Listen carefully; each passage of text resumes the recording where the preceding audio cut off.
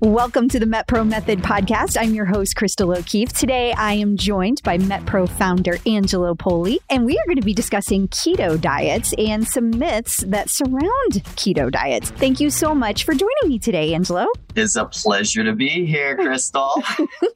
I am so excited to dig into keto. There's a lot of stuff out there. And by stuff, I mean lots of information, and it's very difficult to pick apart what is accurate and what is not. Yes, it indeed can be. In fact, the hardest part is just figuring out where to start a conversation. Yeah. There's so much information on it. So am I right that keto has actually been around forever and it's it has 18 different names and they just keep resurfacing it as a slightly different version of itself? Yes, ma'am. You are correct. Okay. So now you're going to challenge the threshold and limits of my memory here. So what I'm about to say is just all take that with a grain of salt. But I think it was in the early 1910s, maybe 1920s. Could be off by a decade. Some Arctic explorer, the Inuits, eating waterfowl and a blubber diet from, seals and things like that, discovered what essentially is the modern day ketogenic effect. And just throughout the years, that has been researched more and, of course, was popularized by Dr. Atkins. Of course. The Atkins diet. He didn't invent it. This has been around forever, right? And then, then it has resurfaced. My favorite iteration is the accidental low carb diet. And don't take this as neither good nor bad. It just is. But there's a number of diets that kind of circle around the kind of paleo style diets, because there's a lot of branch offs from that, which if constructed certain ways, would also be a ketogenic diet. And if constructed other ways, you have sweet potatoes, bananas in your diet, maybe not so much. But then now there's this big movement on pure keto, which is a little bit more on the science and the more extreme end of carbohydrate restriction. But this entire topic is essentially carb restriction and its impact on our metabolism, on weight loss, on fat loss. And now when we're talking about keto, we're simply talking about degree. Some approaches to it are more aggressive in their restriction of carbohydrates. Others are a little bit more modest.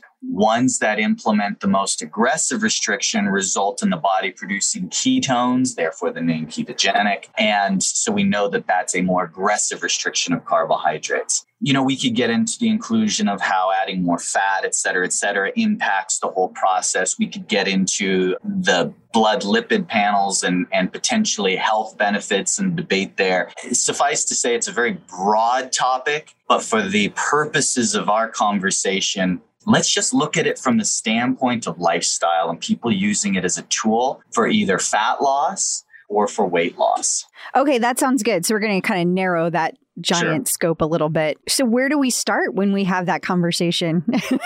Well, it was several years ago. So what I did was I pulled up in preparation for this conversation a brief lifestyle article that we wrote for the MetPro Academy. So this is online. Is ketogenic diet good for weight loss? And again, this was a while back and it was just a broad approach, but it's really short. What I thought I would do is read a few excerpts here. Okay. And then we could talk about it a little bit. Sure. So first of all, we get this question a lot. It's a really common question. Let's talk about what category ketogenic falls into. There are diets that focus on calorie restriction and diets that focus on carbohydrate restriction. Keto is a tool that's obviously going to be in the carbohydrate restriction category. And it's worth commentary on this. There's a million other approaches out there. There's a million other focuses out there. Here's the truth. The greatest impact is going to be calories and or your carbohydrates. Those are going to be your biggest levers. So it is true there are other levers, but we would classify those as accessories or optimizations. All of the research is very clear that the biggest levers is going to be calories and carbohydrates. So coming back to the discussion, is keto good for weight loss? The truth is your past dieting history and your personal circumstances influence how your body will respond to keto and other weight loss strategies. some people respond better to carb control than others. Now, without on this pointing to particular research, just the last 20,000 people we've worked with, that's the truth. Everybody has experienced that. Yeah. There's a lot of individuality in how somebody may respond to carb restriction, with some people responding better and some people responding not as good. And even more interestingly, one of the most common things we'll hear is, this is my second or third time on a ketogenic or low carb diet. And for some reason, my body is responding differently or not responding this way. So there is a large adaptive response that comes with all diet styles, but it does appear that it's a little bit more aggressive with carbohydrate restriction. I've seen that in our household. Because Tom, my husband, he's done that, and it's had diminishing returns over time. Right. And that's one of the most common things. So people say, well, does carbohydrate restriction work? And the answer is yes, it works, but it's still going to boil down to, where do you have the most leverage? And that answer may evolve over time. So here's basically what we've noticed. Most people notice their body doesn't respond the same the second or third time. Keto works by nudging your body to burn more fats for fuel instead of its preferred source, carbs or sugar. That is an intense oversimplification, but for the purpose of keeping this short and sweet, I think we all understand the basic tenets that you're going to burn more lipids, fats, in the absence of carbohydrates, sugar in your diet, etc. Right. The higher fat content is satiating. That means filling, and can help some people with sugar cravings. That is true. Some people more than others. We'll look at some research on that in a little bit. If you struggle with sugar cravings, you might find some value with a dieting method that focuses on carb control. The problem we find with this tool is that people don't understand that they're signing up for a lot of other things too once they start cutting out carbs. One thing in particular that they're signing up for is carb sensitivity. What does that mean exactly when you say carb sensitivity? That's a fairly absolute. So if you restrict carbohydrates, your body is going to adapt. You're going to create a hormonal circumstance, a biological circumstance, wherein your body is going to be seeking to grab any carbs that do come its way and store that, and for good reason. So a little bit of the sciencey stuff here.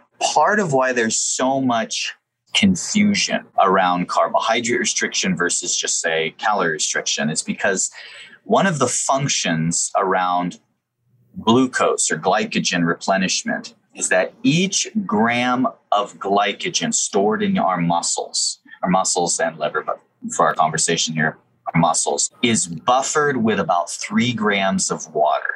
Okay. So when we deplete that sugar at the muscle site, and that can be via exercise to a degree, but it's aggressively done so by not taking in enough sugars or carbohydrates. You not only lose the sugar at the site, but you lose the 3 grams of water buffered at the site, which is why somebody unaccustomed to carb restriction can restrict carbs for as little as a day or two, and all of a sudden they see multiple pounds gone on the scale. Oh, it's because they're losing all the water attached to the... Oh. Precisely. Okay. So they did not, unfortunately, lose 3 or 4 pounds of fat overnight. What they lost was water, predominantly coming from fat-free mass in their muscle. Okay. So that creates this psychological feedback loop, which creates a carb phobia or sensitivity in our mind because it reinforces itself. Oh, I've been cutting carbs, I eat less carbs, I'm watching what I eat, so I watch my carbohydrates. And then I had a weekend away with the guys or a weekend away with the girls, and we didn't worry about it. And I indulged in wine and dinner rolls, etc. And I woke up to an extra 5 pounds of me the next day. How is that possible? And so what's our first thought? My body is uniquely allergic to carbohydrates. Right. And the truth is everyone's body is uniquely allergic to carbohydrates under those circumstances. Sure. So it comes back, the body grabs them, puts all that water back on it, and then boom, now you have all those extra pounds back.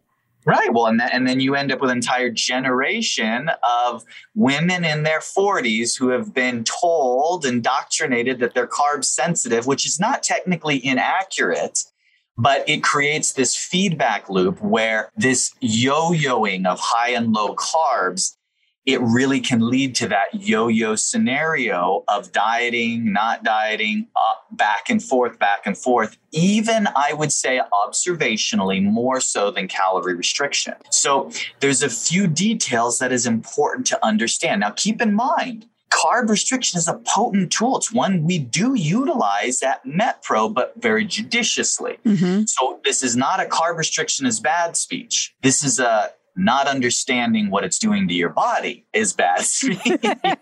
Fair enough. Okay. And I'll give you one quick story here. Most people are unaware, sports nutritionists that take athletes, endurance athletes who are carb loading through a prep cycle in preparation for carb loading for an endurance event.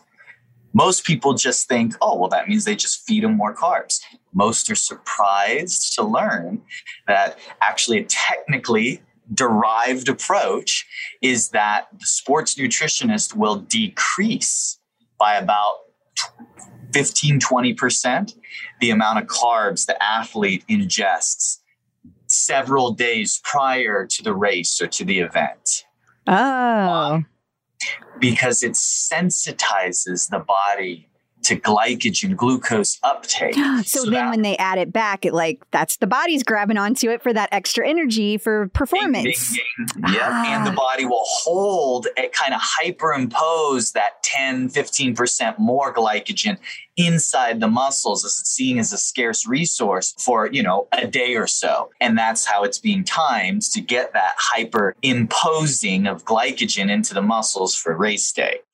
So there's a little more science to it, and that kind of creates this feedback loop. So one thing that's important to know is when you cut carbs, you're signing up for some carb sensitivity for that duration. When your body goes too long without having that macronutrient sensitive to it, a night of indulgences, as we just talked about, can result in a surprising amount of weight gain if you don't understand how the carb restriction works. And the conclusion here in the article was we see this phenomenon leading people into cycles of yo-yo dieting and rebound weight gain. Therefore, keto or extreme carb restriction usually isn't the best choice for inconsistent dieters. Now think about the implications of that. So putting science aside, is it aggressive? Is it effective? Just from a behavioral standpoint, if you're an inconsistent dieter, you'll end up getting much of the carb sensitivity without all of the benefits that come with carbohydrate restriction. If you have already gone low carb, be sure to include a reintegration period to gradually introduce carbs back into your diet. No one does that. No one does that, right? Right. Well, and even the old Atkins approach and give the nod to you have to have periods of some reintegration, but most of them are stopping short of what most people would consider normal carb intake for their lifestyle. Sure. So I usually will ask my clients, talk to me about your history with dieting. Are you the type of person that once you start a nutrition plan, very consistent, for a week, 2 at a time, maybe a day here or there, but on average, weeks at a time of consistency?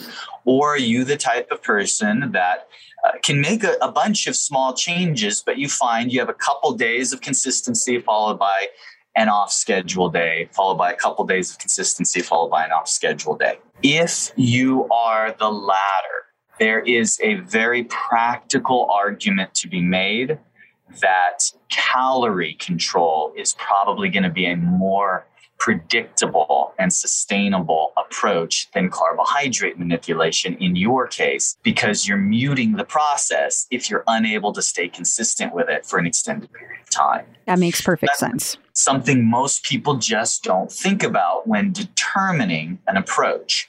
So keto usually isn't the best choice for inconsistent dieters. You'll get sensitivity without all the benefits. And then if you've already gone low carb and you're like, well, how do I back out of this? Gradual reintroduction of carbohydrates. And by the way, you can really blunt any negative effects if there's an uptick in your energy expenditure at the same time. Exercise. Oh, okay.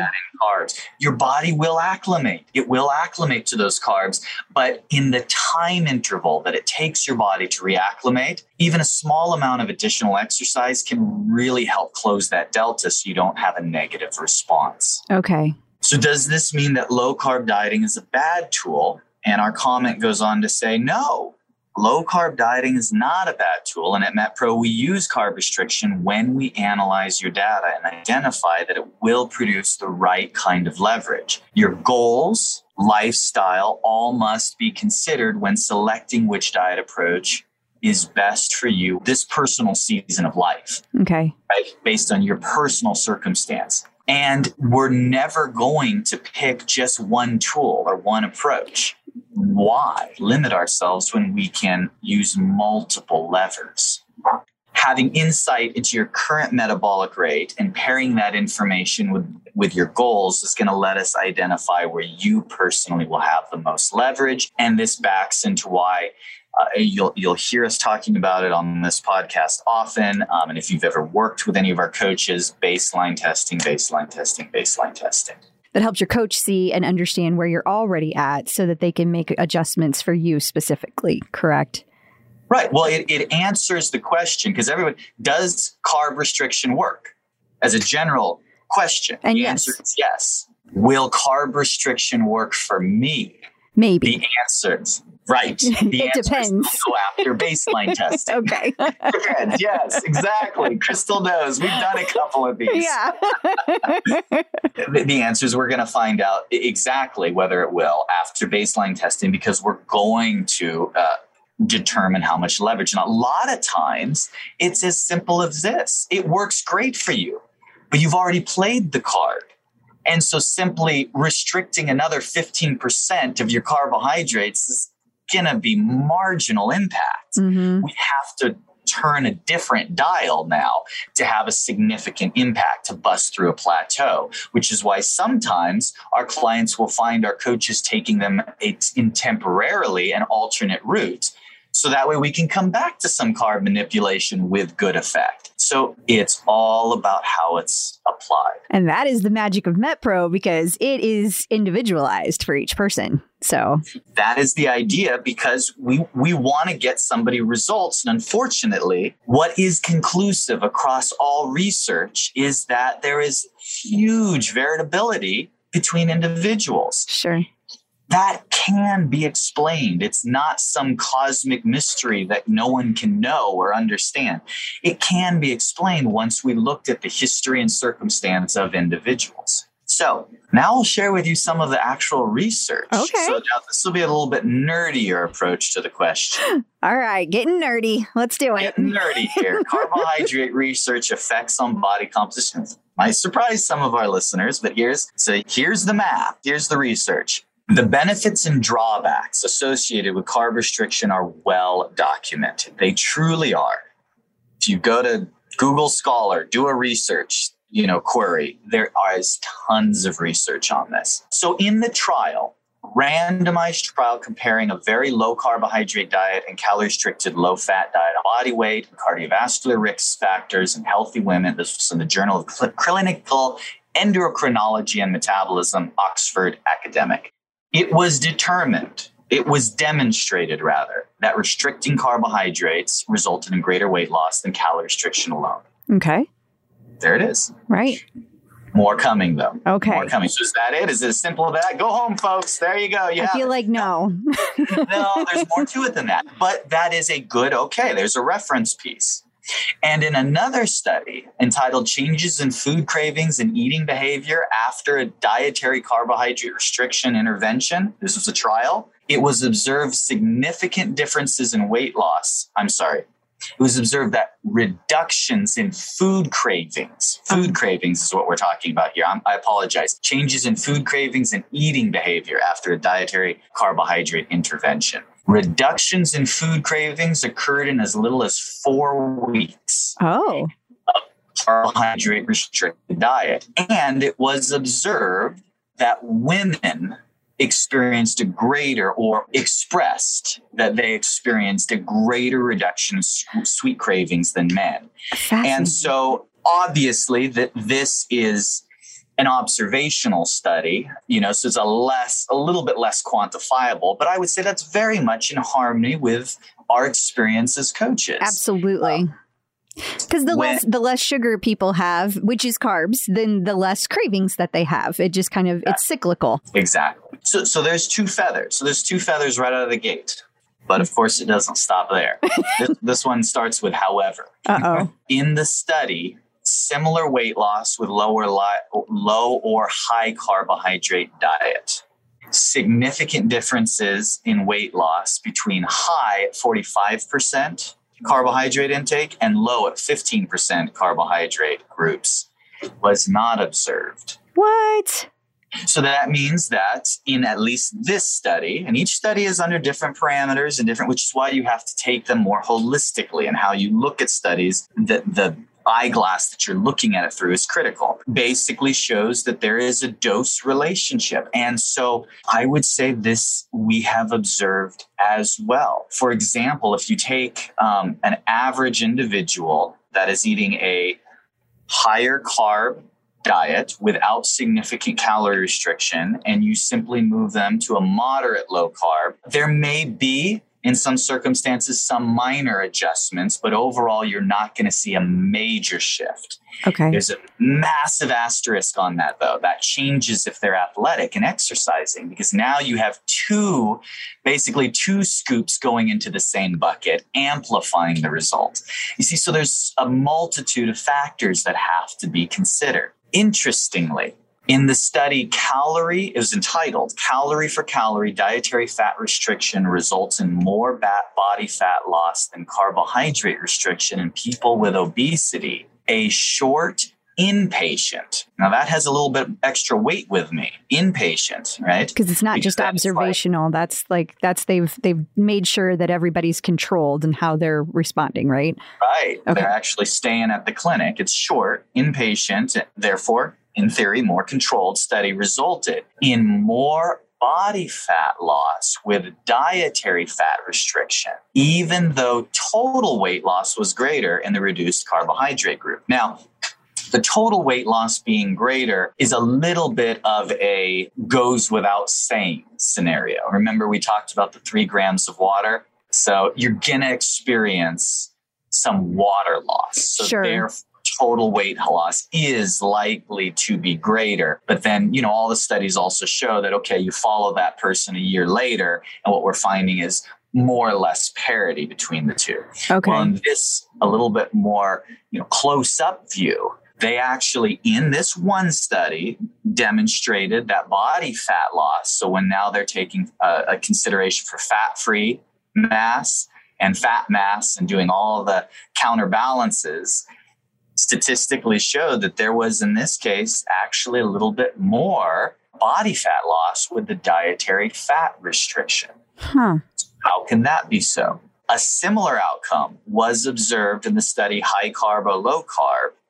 That is the question. That was the name of the study. Greater total weight loss was observed in the carbohydrate restricted group, given while the reduced fat group experienced less adaptation to carbohydrate and fat restriction, leading to greater fat loss than the reduced carbohydrate group. In other words, in this study, there was adaptation. The bodies kind of got used to that low carb element. And in the long run, they found a little bit more fat loss in the simple, old-fashioned calorie restriction, more balanced. Okay. Because the body adapted to having the less carbs, so it became less effective each time they tried it versus the less calorie restricted. Like having calories restricted, that's a different track that they're on. Am I saying that right? Yes, exactly. Okay. And so it's worth noting that you see, there are studies that nod in both directions. So you can't have a conversation, point to a single study and just conclusively, okay, this is it. So what's the take-home message? The take-home message is when we look at the scope and breadth of information out there, both just from a lifestyle standpoint, from an observational and real life standpoint, and from a clinical standpoint, we see that there is merit in both directions. So when you hear somebody that's talking about, no, this is the only, you can only lose weight restricting and any weight loss is because you've restricted carbohydrates, or carbohydrate restriction is meaningless. It is only total calories. Well, what we can clearly rule out is those viewpoints. Yeah, absolutely. We know it's neither of those two. So what do we want to leave people with then? What do they want to hang their hat on? So what are we saying? So you know what I stand for. So now here is a little bit more, a study that is a little more just mathematical. So we have to factor this in. The study comparison of carbohydrate containing and carbohydrate restricted hypocaloric diets, that means low calorie diets, in the treatment of obesity, endurance and metabolic fuel homeostasis during strenuous exercise. Now that was a mouthful. Yeah. That was the name of this research piece. That was the name of it? That was the name of it. Okay. So it basically, what they did was they compared low calories, but one version was low calorie with carb restriction and low calorie with balanced macronutrient ratios. Oh, okay. Why didn't they just say that? Right? Here's what was observed. A significant decrease in endurance during cycle exercise at approximately 75% VO2 max was observed in the carbohydrate restricted group. That was not observed in the low calorie group. Now, here's some additional math on this. It was noted pre-exercise muscle glycogen did not change significantly in the low calorie group, but was decreased by approximately 50% in the carb restricted group. Whoa. And there's your energy. There's your power. That's why the power was decreased. The results indicate that adding significant carbohydrate restriction to a hypocaloric diet impairs performance. So that means that looking at the body of research, even when there's a nod to some advantages with also including carbohydrate restriction as part of the process, there's a dosing and threshold effect where if gone too far, we have to acknowledge that it is likely going to spill over faster than pure calorie restriction would to athletic performance, particularly here, endurance performance. Now, granted, I know that there's going to be the one person who sends the email and states the research on the people who have shown ketogenic adaptation and through the process of getting their body used to more of a fat-burning metabolism, that has actually enhanced athletic performance. And yes, that is absolutely the case. You can condition your metabolism over a longer period of time to burn key, et cetera, et cetera, et cetera. That applies to 0.5% of the population and is usually for the elite trying a very unique approach to fueling for endurance athletics. 99.5% of the population out there is going to find in their level of competition and specificity that having carbohydrates is going to result in more energy for endurance athletics across the board. Yeah, it's like I wouldn't, as a person who tries to do athletic things, I wouldn't even try to do that one because... Sure. Whew, that would, no. No, we are not discounting that research, okay. But aside from that level of specificity for the average person, it can be surmised that with carbohydrate restriction, not all degrees of carbohydrate, but enough carb restriction, in this case, studied combined with calorie restriction, it will lead to depleted muscle glycogen and it will lead to reduced energy output. Again, 75% VO2 max, that's where it was observed. You're absolutely going to have an impact on exercise. And what we can conclude beyond contestation is exercise is key in weight loss maintenance. Therefore, I'm all about the habits. I'm all about the lifestyle. So will I use carbohydrate restriction? Yep, I will. But not to the point where it's going to start to undermine our habit of exercise. That makes perfect sense. Use it, but it's not the only tool, which kind of goes back to what you said at the beginning.